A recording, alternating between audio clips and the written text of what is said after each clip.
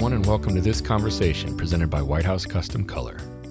I'm Jed Toffer. Thanks for listening.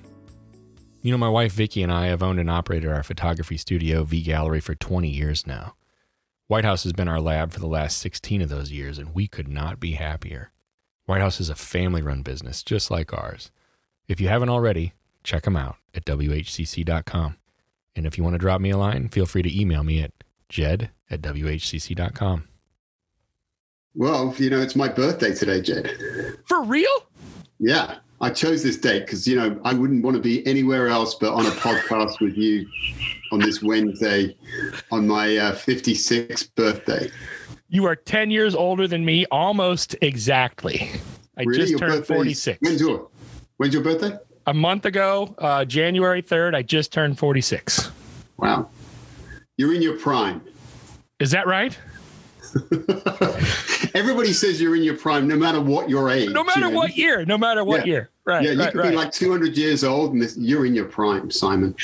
My kids asked me the other day, we were talking about this. My kids said, "Hey, Dad, if you could be any age again, what would you be?" And I said 18. Because, you know, retrospectively, 18 was my prime. I could dunk, you know, like different. Now I can't even jump 4 inches off the ground. And they got all sad and they were like, "But that was way before we were born." And I was like, "Yep, yes, it was." Great. Way to bring it down, Jed. Well, and way to talk about myself. Let's get back to you, Simon. Okay, seriously, you're 56 today. That's awesome. Thank you even more for doing this. But tell me a little bit about Simon. Jesus, where to start, mate? Well, you know, I'm English. That's obviously a downer right there. And I managed to escape on one of those sailing boats. I think it was called the May Tulip or something like that.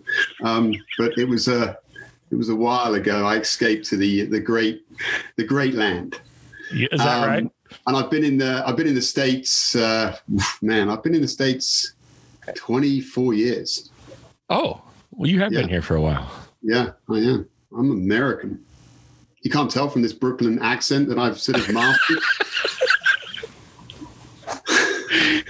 They didn't tell me you were going to be this funny. I need to tone it down a little bit because I can get over the top. Let it go, Jed. Let it go, mate. It's a Wednesday. So here's for real what I have a few talking points, but I really want to sidestep those for the time being and really find out a little bit more about you and how does somebody get to where you are? Honestly, like, okay, so here's why I'm asking.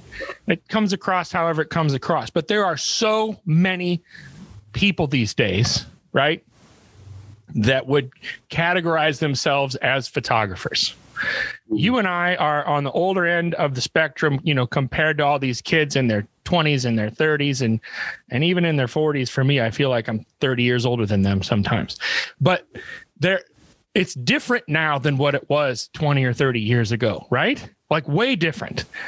And I know that's super profound statement, but you are at a level in the industry, in the photographic industry, that these days, hundreds of thousands, if not millions of people aspire to reach, right?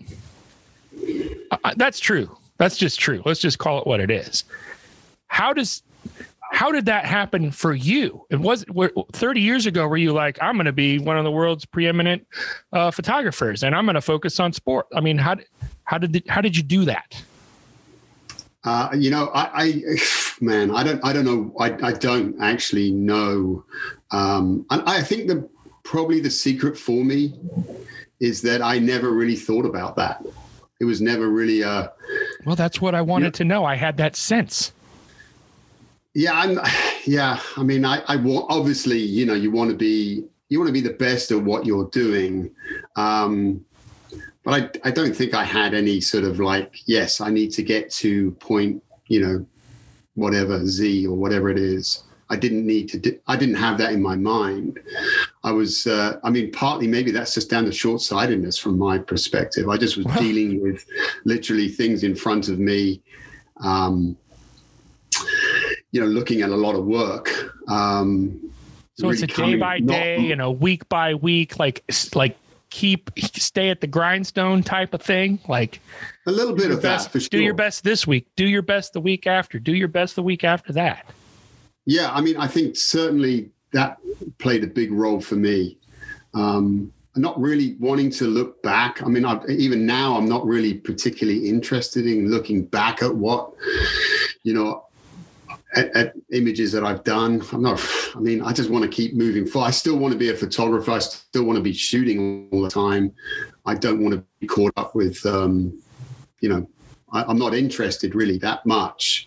Although the older you get, you begin to sort of, begin to sway into a bit more of a retrospective kind of situation. That's what I was wondering that as I'm hearing you say that. I'm like, well, the older you get, don't you look back now? Because now you have this body of work, right? Like you've spent the majority of your career, like moving forward, thinking about what's next, bam, bam, bam, bam, bam. But at some point, don't you, Simon, step back and say to yourself, man, I'm kind of a big deal in a not. And I don't mean like this is you to yourself. This isn't you to anybody else, right?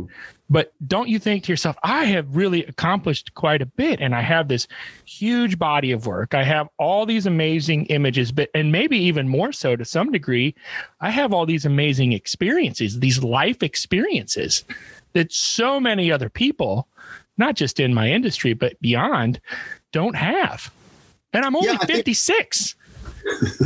Really? Yeah, I mean, I think the experiences is something that stays with you, or it resonates with me, more within looking back at the imagery I've taken. I'm not super, fired up really I'm happy to explain because it's great with, when you're Monday morning quarterbacking. I hate to use that pun, but right. It's great to look back at it. But at the time, I was never thinking about it. It was just, hey, you got to move on to the next. You're doing this.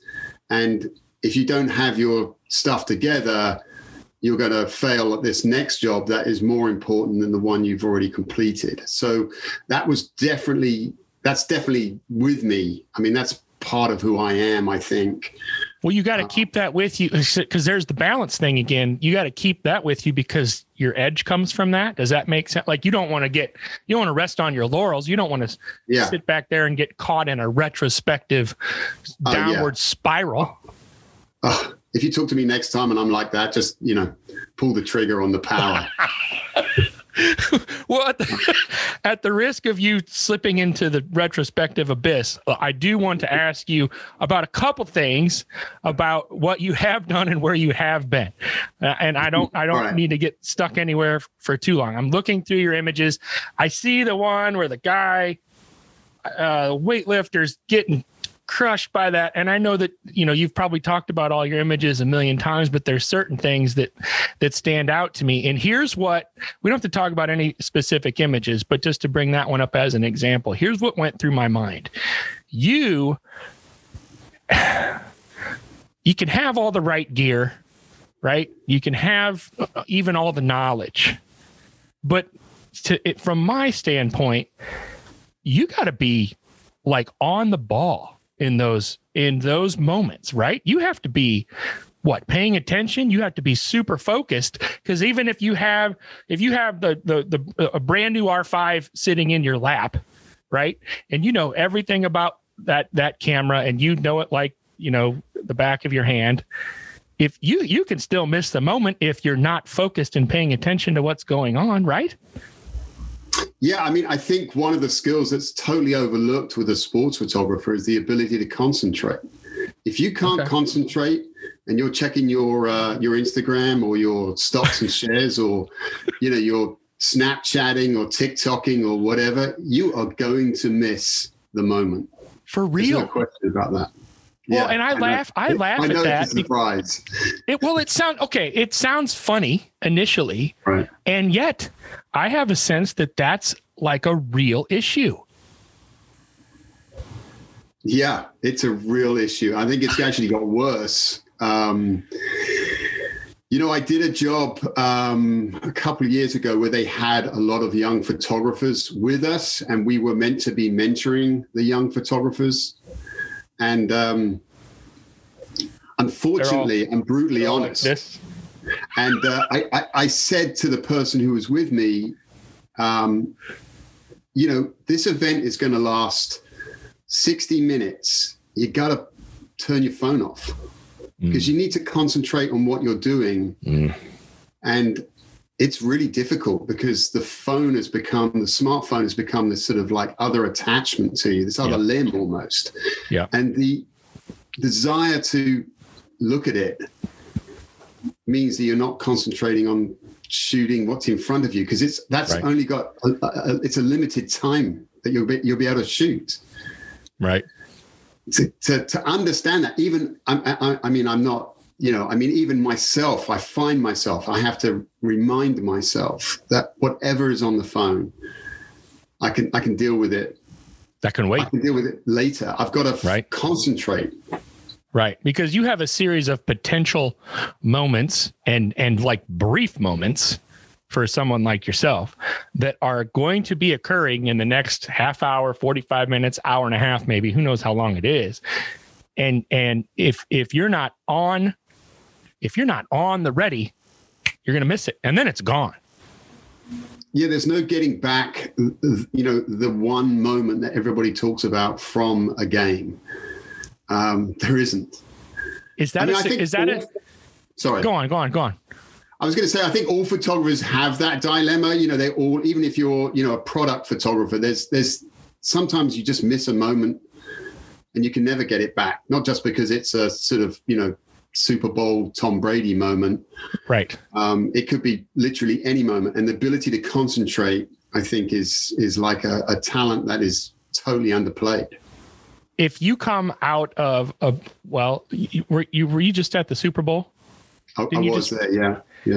You come out of a game like that, even, and I like how you mentioned, whether it's Tom Brady or whether it's someone that no one's ever heard of, those moments still exist, right?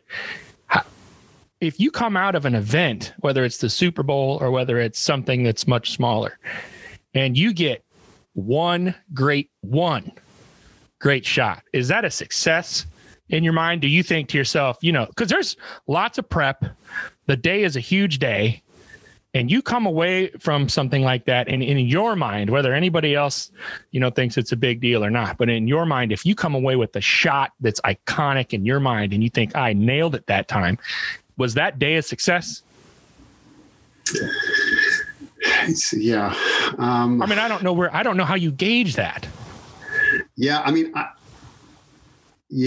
tend to sort of probably overanalyze after I try not to think about it initially because I just don't, because it takes so much energy from you beforehand, as you suggested. Right. I'm really anxious. I look at where I'm able to photograph from, and I'm looking at those spots, and I'm like, of course, I want to be the only photographer getting the only photograph. So there's, you just this pressure just mounts on you, and, you're trying to sort of figure out all the answers to the problems that might occur for you. Yeah. And then come the game, you just got to get into it and concentrate only on photographing the game and trying to be aware of other issues that you might need. The Super Bowl is a good example because, there was a female ref. Yep. That's something like you just might just slip your mind. You need a decent photograph of the ref, and because it was such a historic thing. Right. Yeah. It was something that I was asked for, but it's something that could just slip through the cracks because really I'm looking for a great action image. Right. I'm not looking around to photograph, one of the sideline judges or referees. Right. So you gotta, you're concentrating on you're thinking about I'm just sorry. I'm rambling about my process of how I attempt to figure it out or come up with an answer. So I'm thinking about all the issues that I'm going to face. I'm thinking about all the things that I want to photograph. And then I'm looking at the positions where I'm allowed to photograph from. Yep. And that's sometimes, that's like a gut punch right there, because you're like, I'm going to do this, I'm going to do that. And then you're like, well, you can't go there. So that idea that you had is taken away straight away. I remember when it starts, and then you just got to be really concentrate. It's so easy to get distracted. All the more reason to get rid of your phone for the time, it would seem to me. I remember when my wife's a photographer, we used to shoot weddings. And it sounds like what you're talking about is like to the nth degree, in that we would say, you got all these variables, all these things you got to think about. You got to make sure you get this, and this guy doesn't like to be photographed, so make sure he's in, all this stuff, right? And we always, the wedding, you got that one day, you get that one shot, basically, of that day. You got to nail it. You can't redo it. You can't have a reshoot. That's it. And it sounds like that's your experience on a regular basis with these gigantic events. And in a relative sense, these super important shots that are going to be seen by thousands, if not 10,000s, if not millions of people on a regular basis. That is a lot of pressure. I mean, there's a big difference there, Jed. I don't have the mother-in-law berating me constantly. So, that's, I get away with it there. I've done one wedding, and the pressure and the angst over that was enough. I never did another one. You have a basis of comparison with one wedding, and that was all you needed. Yeah. I was like, I could never do this job. It's too stressful. Here's what you said, something that piqued my interest. It seems as though, because you were like, I want to be the one photographer that gets the one shot. What's that competitive piece like, to take that a little bit further for you and in your experience for others in that moment? Because I'm imagining you're not the only one that wants to be the photographer that gets the shot, right? What's that atmosphere like among your peers during an event like that? Well, of course, you go into an event with that idea, it's a bit like rocking horse poo. It's completely not reasonable, is it? There's 10 million other photographers there, right. And some organizations have 10 million other photographers there. And, right. You feel like, yes, I'm going to be the one, and it's, oh my God. But you need something to spur you on. And that's definitely the competitiveness in me. Mm-hmm. I am competitive. It's a little bit of an understatement. I am, but that's not a bad thing though for you. It's not a bad thing, but to be first down to get the coffee in the morning, I got to eat up a little bit, You got to save it for the game, Simon. Save it for the game. Yeah. Here's the other thing I was wondering. I was wondering, in your scenarios, right? Because you photograph a lot of different events. How important, if at all, is it for you to be aware of how the nuances within the so you go to a football game. It's different than American football games, different than a soccer game, right? There's different rules. There's different nuances. There's different things that happen or you go to the Indianapolis or Formula One car event or a tennis match. I think I'm looking at Wimbledon right here on the screen. How important is it for you to be aware of the various nuances in these sports? If you're on the sideline of a soccer match, I'm going to use the American terms here because that's easier for me. How important is it for you to be aware that, there might be a through ball here any second, right? I gotta be in position, as opposed to not really understanding what's going on to be able to anticipate things like that. Do you study the sport itself? Do you try to become familiar with the nuances of whatever event that you're at so that you can anticipate things like that better? I think it's a double-edged sword. You could sort of overthink it, of course. and then completely, there's no control over where the best image is going to take place. So you can overthink it. There's no question about it. But any kind of knowledge helps you maybe decide a position where you want to sit. So, I definitely, any kind of, any help. You need all the help you can get. I need all the help I can get as a photographer. Well, and because there has to be times where you're photographing something that you're generally not very interested in.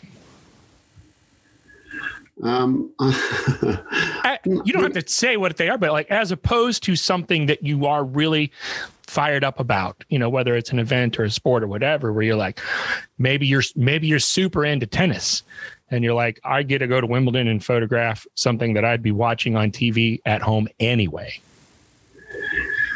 I don't think I've covered a lot of different sports. I don't really, for me, I like the variety because it does keep you a little bit on your feet, right? Keep you on the edge a little bit and makes you think. It's so easy to get in a rut and go to the same position. You can wear a groove to the sort of the same old position you've been to. So there's a danger to being over familiar with the sports as much as there's a danger to not knowing anything. That's interesting. I didn't think about it from that standpoint. It can keep you on your toes because you feel like you're not very familiar with it. Yeah, absolutely. Yeah, I think and then you should definitely, if you're getting assigned to do a sport that you've never been to before, it's always, you got to do your homework. Right. That's got to be included in the prep work that you should be doing. Right. If you don't, then you will just do what you see other people do. Right. And who's to say that's the right thing? Right. Right. Then everybody gets the same shot anyway. Yeah. Tell me this. So last year, obviously, was a unique year for you and everybody else on the planet. How does somebody like you that relies on sporting events and other big events, how do you handle now? You can speak about it a little bit retrospectively, even though it's still lingering, of course, now. It's not like we're on the other side of it completely. But what did that look like for you? Someone that relies on these big events. What did you do? Yeah, man, what a year. I think 2020, no one was not affected by it. And I suppose, I always, at the beginning of the year, I was doing an event and I'd seen the news coming out of China. And, I was like, what would I do? I asked myself that question. Right. And, I had to think long and hard, but there are many things that I pushed to the side, are left on the bookshelf that I need to, clean up and sort out. Yeah. So there was one project that, I thought, well, if I'm going to have all this time, that's what I would do to keep myself somewhat structured. Yeah.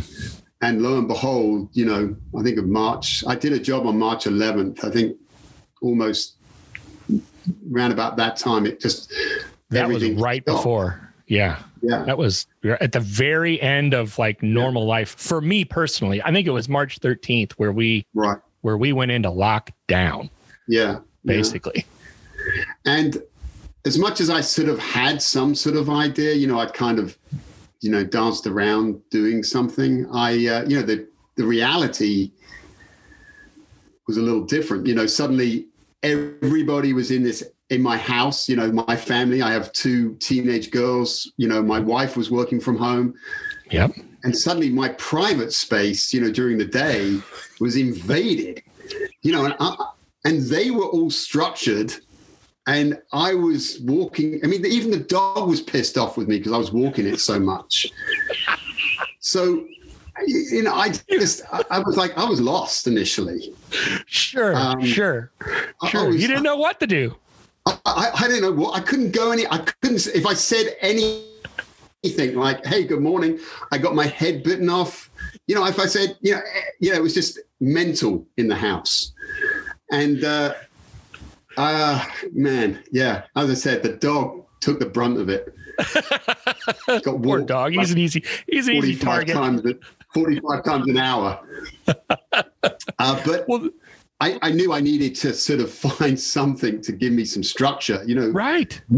No work, that's all I've done for the last 30 bloody years. Is just keep going, like I've been on the hamster wheel and suddenly it stopped and I flew off it, I hit the wall. Right, because you were always spent. This kind of circles back to what we were talking about at the beginning, and this is what made me think about it. Is that when you're in this mode for so long, where you're just constantly, because that's really who you are and how you work, and what I think what really helps propel you. It seems like, and then all of a sudden it's like hitting a brick wall, whether you like it or not. Right. Yeah. It was. I just kept telling myself that, there, obviously 400,000 families out there have it worse than I do. So, I just kept telling myself, no matter how bad I have it, somebody has it worse than I do. Right. And I need to, I just can't keep walking the dog. I've got to do something else. So what did that lead to for you? It led to me doing things that I kind of hate doing, and tackling all the problems that I've sort of buried deep in the coffins of the office. So oh man, it was rough. You focused on things that you've been procrastinating or putting off to the side, and then you did some things that you felt like, well, I should get around to this stuff, even though I don't want to do it. Yeah, I mean, I had no desire to do. I ended up, I had like 6 years of work that I'd never edited, that I kept every shoot. And it was a double, it was good because it was a double problem. I had all these shoots unedited. I had this data problem that I completely, decided that wasn't going to be my problem until it became a massive problem. And of course, they always become massive problems when you shove them under the carpet. Yes. So I edited like, a complete, psychopath on the on that front. I was plowing through it, and then I also reduced. I gained back like 6 terabytes off the drives that I was using. So that was good. You have a sense of accomplishment based on the terabytes that are now free. Oh yeah, I told you I was competitive. I was like. I actually can relate to that pretty directly in a lot of ways. Tell me now, then, compare. Obviously, last year was a mess, but it's not like, on January 1st, a virus or a pandemic is like, well, that was last year. I mean, we're still dealing with a lot of things now. It's not like we're completely on the other side of it.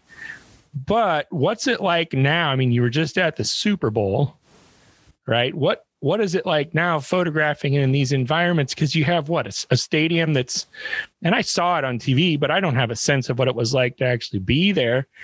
It's half full, or it's a third full, or what's it like now to be at these places? Well, the Super Bowl was the first. I think it was I've been to a couple of other NFL games when they've let in a smaller amount of people, right, maybe family and close friends, right. But the Super Bowl was the first event I've been to with a crowd. Is that right? Yeah, I think that is. Yeah, that was. They said there were 22,000 people there amongst the cutouts. Right. Yeah, I mean, it's great to not have to turn up 3 hours before an event just so you get the parking. Right. So there is an upside to it. You're like looking at the glass half full. Right. Yeah. But the reality is, without the crowd, they don't get their due. They're looked at as a cost center, really. But the reality for a photographer, they're so important. Yes, right? Because of the vibe and because of the energy, right? The vibe, the energy, the fact that you get great backgrounds. There's a lot. As much as I do like, leaving, 5 seconds before the event and getting a prime parking spot. I mean, I love the crowd being there. It's shallow depth of field, right? And I say that on one hand, but then I also noticed this year that the lenses that they were using on TV they were really shallow depths of field. And I wondered, is that because the environment it blurs out. And so you don't notice that. All you see is like a blur of crowd. It's not like you can tell, well, those are cardboard cutouts all over the place. Right. Yeah, the Super Bowl did a great thing. I thought they did a very intelligent thing. They put the cutouts and they had people between the cutout. So that was pretty clever. I mean, some stadiums I've been to, they've just had sections of cutouts and then empty sections, So I thought that the way that Super Bowl or the NFL, whoever sorted that out, was a pretty clever move, to be honest with you. Now we have some gearheads that listen and that are always interested in what are you shooting with? What lenses are you using? Talk to me a little bit about the R5, right? Like that's the big daddy right now. It's got amazing tech for sports, and we've talked about you need to concentrate, because it doesn't matter if you have the best camera in the world in your hands. But now flip that coin a little bit and talk about the R5 with me and why it's so great in your mind. Well, I mean, it's pretty simple, to be honest with you, Jed. I mean, the ability to not make any noise. Yeah, it's silent. Yeah. I mean, it's not quite a revolution as analog to digital was, but I mean, that's mind-bending. For me. I could have used that in those wedding days. Yeah, exactly. I mean, Christ, you in the church there. I mean, yeah, I mean, it's not being noticed. I mean, that's the goal of every photographer, right? Is to be invisible. Right. And they haven't quite developed the invisible cloak, but the silent camera is I mean, the one example I've got for you is that when work did slightly pick up, I got to go to the US Open golf at Winged Foot. Oh, yeah. And, I realized that there was no crowd there before I was going. I was thinking about it. How was I going to work this, Right. Because when you're photographing golf, you use the crowd. You use it to hide amongst. You use it to, muffle the sound of the shutter going off. I mean, there's lots of reasons why the crowd work for the photographers. Yeah. And suddenly I show up there and I'm standing there, with a 400-2.8, and I'm like, I'm a sore thumb. I'm like so obvious. No doubt. The golfers haven't changed their perspective. They still want it to be dead silent. Right. And I learned it the hard way the first day. I was following a number of groups. The last group had Jason Day in it, and he was in the rough. Nice background, pretty average photograph, but I let rip with the motor drive. I had the Mark III, the 1DX Mark III. Yeah. I rip it, and I'm thinking to myself, this is not a bad. This is a nice standard image, Simon. Yeah, well done. Big clap on the back. And then I hear this noise, and I look around, and I'm looking, and there's these people shouting, and I'm looking at them, and they're about 500-600 feet, 700 feet away, 1,000 feet. I can't remember the distance. They're shouting, and I'm like, who are they shouting at? No way. They're shouting at me. No way. They were shouting. They could hear they were on the top of the tee box, on the top of their drives, and I had ripped it, and they were pissed. Oh, man. I'm like, I've got to follow that group as well at some stage, and there I am. Oh, my God. So it straight away forced me to, because the Canon 1DX Mark III, the hybrid, I used the live view, and I realized, wow, I mean, this is going to save me from having a 9-iron shoved somewhere, So I quickly mastered the ability to do that. Right. On the back of the live view. And I had an R5 with me, but I hadn't used one before. Mm-hmm. And I got pretty good with it on the Sunday. I was going to say, I bet that was even more incentive for you to learn that R5. as fast as you could. Yeah, I figured that out. The great thing about, lots of other photographers having the same gear is that they, everybody's like, hey, I do this, I do that. And you've never read the manual. In fact, you've never seen the manual. You just, it's word of mouth, grapevining and figuring out how to make it work for you. So from there, I ended up doing the masters all on an R5, and guys, it's changed. That changes the way it changed the way I shoot golf. Totally silent, top of their backswing, getting close on a wide lens. I mean, wow! Seriously, I was pretty happy. Well, and I would think that it's okay, because you were talking earlier about all the different variables, and we likened it to my experience with a wedding. So that's why it stood out to me. But all the different variables that you have to be on top of, and the pressure's there, and you get that one chance or that one day, and to be able to completely remove one of those variables, like not being heard, right, as you click that shutter, is huge, isn't it? It might not seem like that big of a deal to the layperson, but when you're in the moment and you're the guy and you don't have to worry about being heard anymore, that's enormous. I mean, as I said, I equate it to the shift from analog to digital. I mean, and I'm a little surprised at how quiet that kind of is, and why photographers are not jumping up and down. I'm jumping up and down on the bed, like, it's quiet. There's no noise. Everybody's looking at me like I'm some sort of nutter, This is a big deal. Seriously, this is a really big deal. Yeah, and I can foresee. I mean, obviously, I live in DC. I run into the guys who are working on the, in the White House and on the Hill, right, and they are mandating silent, mirrorless cameras. Right.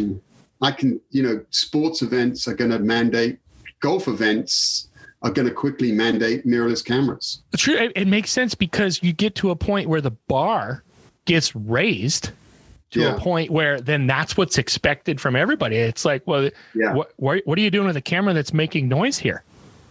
You can't, you can't even shoot with that anymore. I mean, as a photographer, you've never really been bugged by the noise because you're so used to it and immune to it. But when I did the masters, I had guys shooting over my shoulder who were ripping the motor drive. And I was like, man. And then all of a sudden you're like, what's going on? So, yeah, I mean, the silence thing is, oh man. I mean, not even to talk about the feature work that you would do, right? Man, right. I'm like, I can't tell you how excited I am about the R5 and hopefully R5's brother or sister. Right. So tell me this: you're part of you're Canon Explorer of Light, and you mentioned earlier. You talked about the time that you spend mentoring or instructing others. Badly. Well, yeah, I expected you to say that. I don't believe you for a second. But tell me about that piece of your job or your career or who you are as an instructor or as a mentor, and kind of maybe your desire through the Explorers of Light to speak to these next gen, not just the next generation, the next generations. Because I almost feel like there's one or two below me, and you're 10 years older than me, so there's one or two below you too. Hey, way to put the knife in, Jed. Well, I'm putting it in both of us, in all fairness, and I say this because I have discovered that I'm not young anymore. I'm not, and there's more than one generation below me now in our industry, even, right? There was a big difference for me even between my early 20s and late 30s. Those are two very distinct pieces, and you're in a position now as an Explorer of Light where all of these people, they look to the ELOs and they're like, that is the top of the heap, man. And you're there, and you're in this position to speak to them and to mentor them. What's that like, and what does that look like, do you think, moving forward for you in your career? Well, the first thing is it keeps me honest. I would say the most important thing is that it does keep me honest, because it is kind of humbling to, I don't think anybody's interested in what I'm doing, or particularly when I start talking about it. I mean, I'm amazed that you wanted to talk to me, Jed, and maybe you didn't. But I suppose that part of it has been a real eye-opener for me. Yeah. The realization. The dawning realization, yeah. And then I think the other part is, photography is a pretty solitary business. So you're alone a lot, man. I mean, Sure. No, I didn't think about it that way. Well, I mean, we have a portrait studio, so it's not exactly the same. But for you, that makes a lot. Yeah, you're on the road. Yeah. You're alone quite a bit out. Yeah, so even outside of the event. Yeah, to be part of a group of, to listen to other photographers talk about how they solve their issues and problems and how they manage to. I love listening to other photographers talk about their work and how they achieved it, or they failed at it, or so that was one part of it. Obviously, the other part is to, as I just said, to recognize that. I go and the ability to talk to people and explain what I've done and how I got there. And a lot of times I've never thought about that process, that creative process. I've never thought about it. And I'm like, well, I've not consciously. Not consciously. Right. Yeah. Right. Yeah. I figured out where the on button is on the camera. I showed up at the event and hey presto, I've got a bloody massive Picasso in my back pocket. But the reality is, I am thinking about it all the time. Always. Yeah. So that part of it is I find really helps me across the board. I like the keeps you honest piece. Yeah, it does. I think that's a big deal. I'm glad you think it is a big deal. I do too. Right. And that's why I mentioned it to you. But yeah, teaching, that's what I wanted to be when I failed at school. And then I thought, well, what am I going to do? I want to be maybe a physical education teacher. They wouldn't even let me in. So I couldn't get in. So teaching is definitely, I'm not teaching the 101 way, but I'm happy. Right. I'm happy and somewhat honest with the people that I have mentored. And those are the best teachers, Simon. Those are the best teachers. Yeah. Yeah. The happy, honest ones are by far the best teachers. Yeah, 2 words not associated. You're one of the best, whether you like it or not. I have a sense that you're legitimately one of the best, whether you acknowledge it or like it or not. If you're honest and happy, what's better than that? Yeah, I don't know about the happy part, man. That's a tough word to dissect. Tell me this: what's your next big thing? What's coming up for you? You job wise, even what's on the horizon? What's staring you down? So, this is last year. I got to go back to 2020. I hate to, but it was an Olympic year, so it was a full year of work. There was a lot of work to coming my way as a freelance guy. So that all went away. This year, again, everything is being talked about, and I'm hoping everything gets off the drawing board. But I think part of what 2020 taught me was that you had to be sort of, you had to change at the drop of a hat. Yes. So you have to be on your toes on that, that part, big events. They're trying as best they can to figure it out. I'm hoping the Olympics happens. I'm down to go to the Olympics. Right. So, yeah, and there's some other big events obviously happening in the year. So I'm hoping to get to them, but there is there's a strong chance that nothing. There's a big we'll see still, right? Definitely a big we'll see. Yeah. Yeah. And I think you've got to be as flexible I'm definitely running out of projects that I've left on the shelf. Let's put it like that. So I'm kind of hoping. You got 6 terabytes now, man. There's not much more to do there. Oh no, man! I got more than that. I figured out the whole scene, man. Well, I didn't personally, but I couldn't keep going the way I was going, which is, you'll see my Instagram post on how I dealt with it down the line. I'm planning something. Let's put it like that. Good. So tell me this, and end with this. What's your website? What's your Instagram handle? Where can people go find you on the web? It's pretty straightforward. SimonBrutti.com and Simon Brutti at Instagram. Mm-hmm. I have a second one called AnyChance_. So I like to hear about those second ones a lot of times because people don't know about those. Yeah. I'm so that's how you can see what I'm trying to do. I appreciate your time. Thank you for sitting with me and going through my questions. Despite what you may think, I really did want to do this. I was nervous about this a little bit, and you put me at ease pretty quickly, and so I appreciate your candor. Thank you so much. Jed, thanks for having me on, mate. All right, have a good one. Bye.